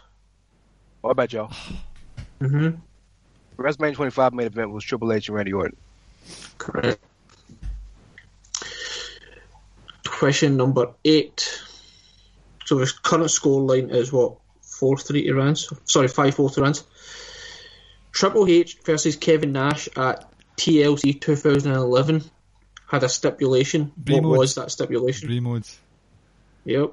It was a Sledgehammer ladder match. No. Yes. Yeah. Okay, so we're currently tied 5 each. Oh, This is for all the marbles. No, I've got 2 questions left, and it could actually end a tie. Although the last question I say to Brian earlier on is a good one. So, right, question number 9. This one, I think, quite easy. Who won the 2011 Money in the Bank contract? Bremode. Yep. Now, there were 2. Do you want both answers? I want the raw answer.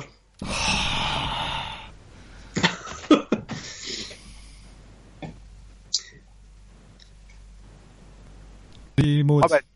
Oh. That's close. Ricky, it's up Go to ahead. you.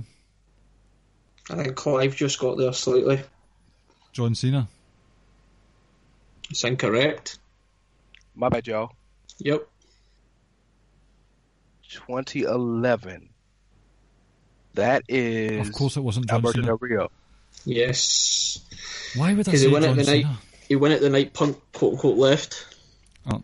And then Vince tried to cash in. Rightio, number 10. From the start of 2017, there have been 11 US champions.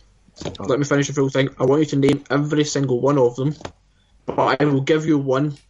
Roman Reigns held it the first week of 2017, so I want the remaining 10. It doesn't need to be in order. So, All right. I'll give it a to try. ma- so to make it a little bit interesting, I think I'll let you go back and forth, one answer each, because this might. I think this because I don't have a final question. If Clive gets it right, then it's going to end in a tie. Well, I'll start. My bad, y'all. Go. Well, definitely The Miz is one of them because he beat Roman. You said back and forth, right? Was it the Miz? I didn't have the Miz beating Roman. I don't want to say who it was. Who was it that beat him in January? 2017?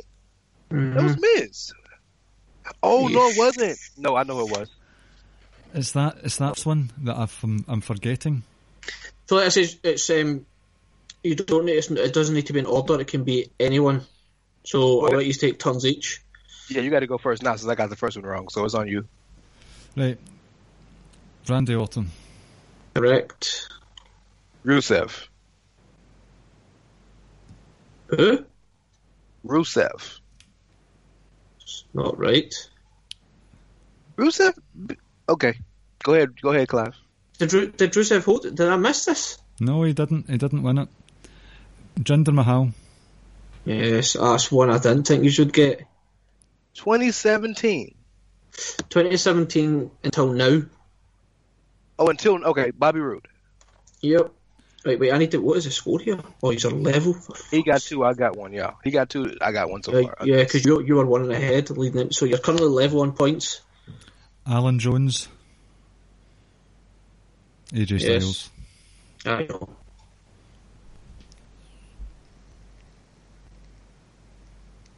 Baron Corbin. Correct. Shinsuke Nakamura.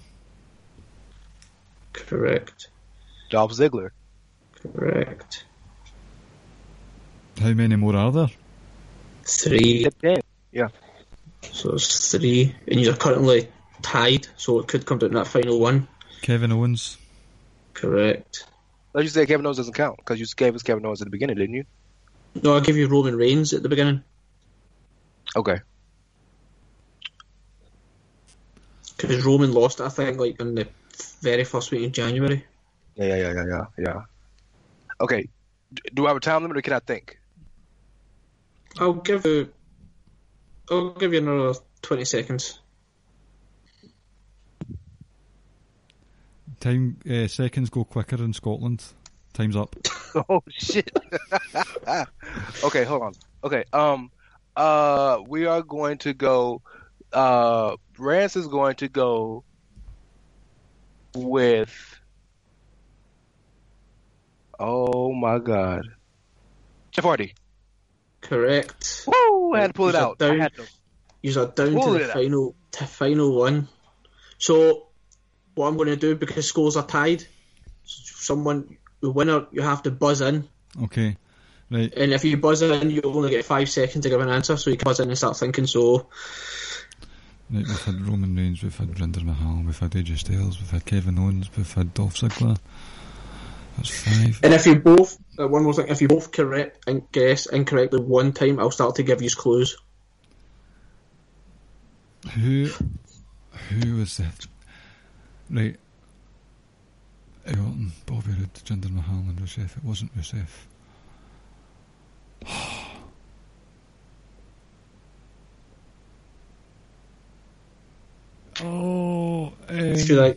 Should I start giving clues out just now?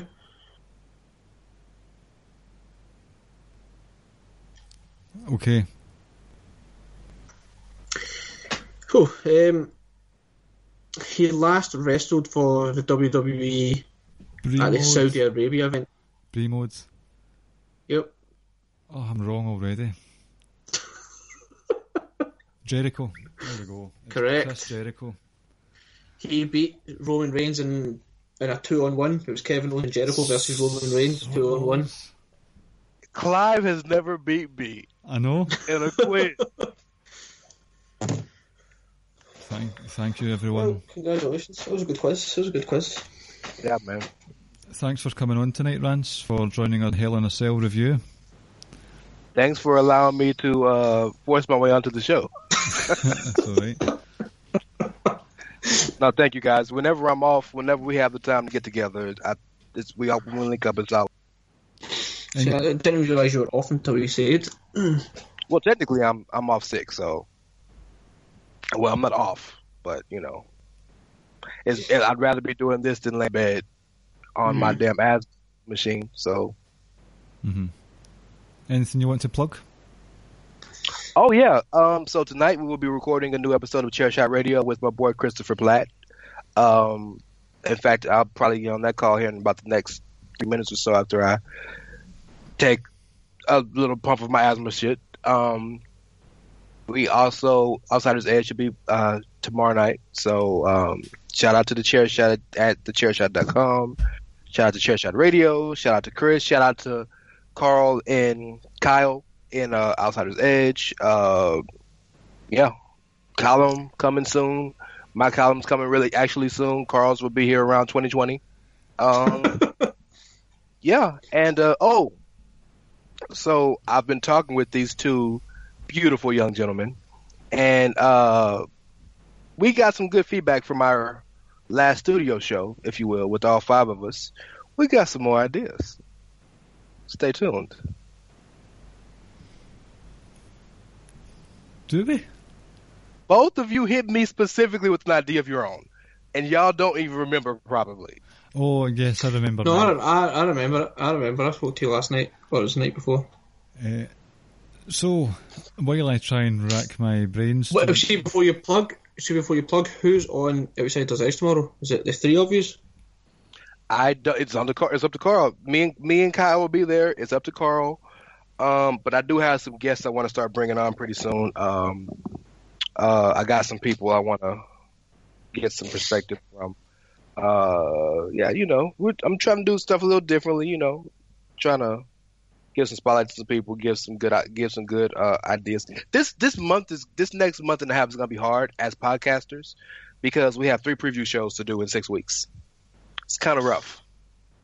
It has. You know, preview shows are pretty much cut and dry. Who you think's gonna win? What you think about the feud? So, you know, but we'll see how that goes. And I didn't say my Twitter, but it's Ray Cash, REY's Mysterio, CASH as in dollars. Yeah, follow me on there. Our Twitter is at Ricky and Clive. That's our Facebook as well. You've got Social Suplex's Facebook group, the Wrestling Squared Circle. Just check that out. Just search, Google it, whatever you want to do. With regards to the actual Social Suplex podcast network, you've got Outsiders Edge, ourselves. You've also got Keeping It Strong Style, Grown Men Watch This Shit, and One Nation Radio. Please check out your podcast app of choice and leave us a 5-star review. You can also get those podcasts at the Social Suplex website.com. socialsuplex.com. You can subscribe to these podcasts there, as well as the columns that we have coming out for you. I don't have anything else to plug, do I? That's it. Shout out to Chad Matthews. You will be missed, my brother. I hope whoever takes your spot and whoever tries to fill your shoes, which none of us can, whoever it is or all of us put together, will do your legacy proud, my brother. So, yep. Hats off to your retirement. My Wednesdays are a wee bit empty now without the Doc Says. Look what you've done, Brock and Vince. You've stopped the Doc Says podcast, so well done. You've done that for us. No, I don't agree with Tito much. I don't. But Tito says something that's very eloquent, and even if I don't like the point of it, it's very eloquent. Tito said that if you look at Chad has always been a good and loyal fan, and if Chad is to the point where he's done, then something's up. And I don't necessarily agree that something's up, but it's crazy that Chad had to walk away. It just shows how bad it is. Ricky was going to quit this week as well. Well, Ricky, apparently, from what I was told, was going to take over for Doc, and it's going to be called The Mooch Says, a.k.a. Blowing Up with Ricky. Oh, my God. Well, I've says if I ever do quit, I will just do it on the pod and just make it as spontaneous as possible, but I've no plans to quit as yet. So, guys, I've got a revelation for you. Zack Ryder had a one-night stand with a time-travelling woman recently. So they had a one-night stand, she became pregnant, but she went back in time 20-odd years. She gave birth to a child. That child was called Florence. The child grew up to be called Flo Rida.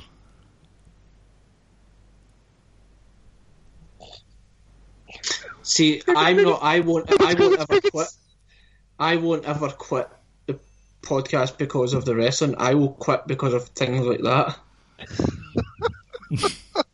Oh man. Thank you for listening to the Ricky and Clive Wrestling Podcast. We'll see you next time. Thank you, guys. Night night. Take it. Enjoy all your favorite sports like never before at BetMGM. Sign up using code CHAMPION and receive up to $1,500 back in bonus bets if you don't win your first bet. When you register with BetMGM, you'll get instant access to a variety of parlay selection features, live betting options, and the best daily promotions in the business. And with BetMGM at your fingertips, every play and every game matters more than ever. Remember to use code CHAMPION and receive up to $1,500 back in bonus bets if you don't win your first bet. Place your money line, prop, or parlay bets with the king of sportsbooks today. BetMGM and GameSense remind you to play responsibly. See BetMGM.com for terms. 21 plus only. Virginia only.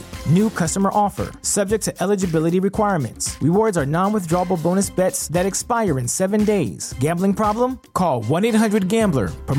Promotional offer not available in Washington, D.C.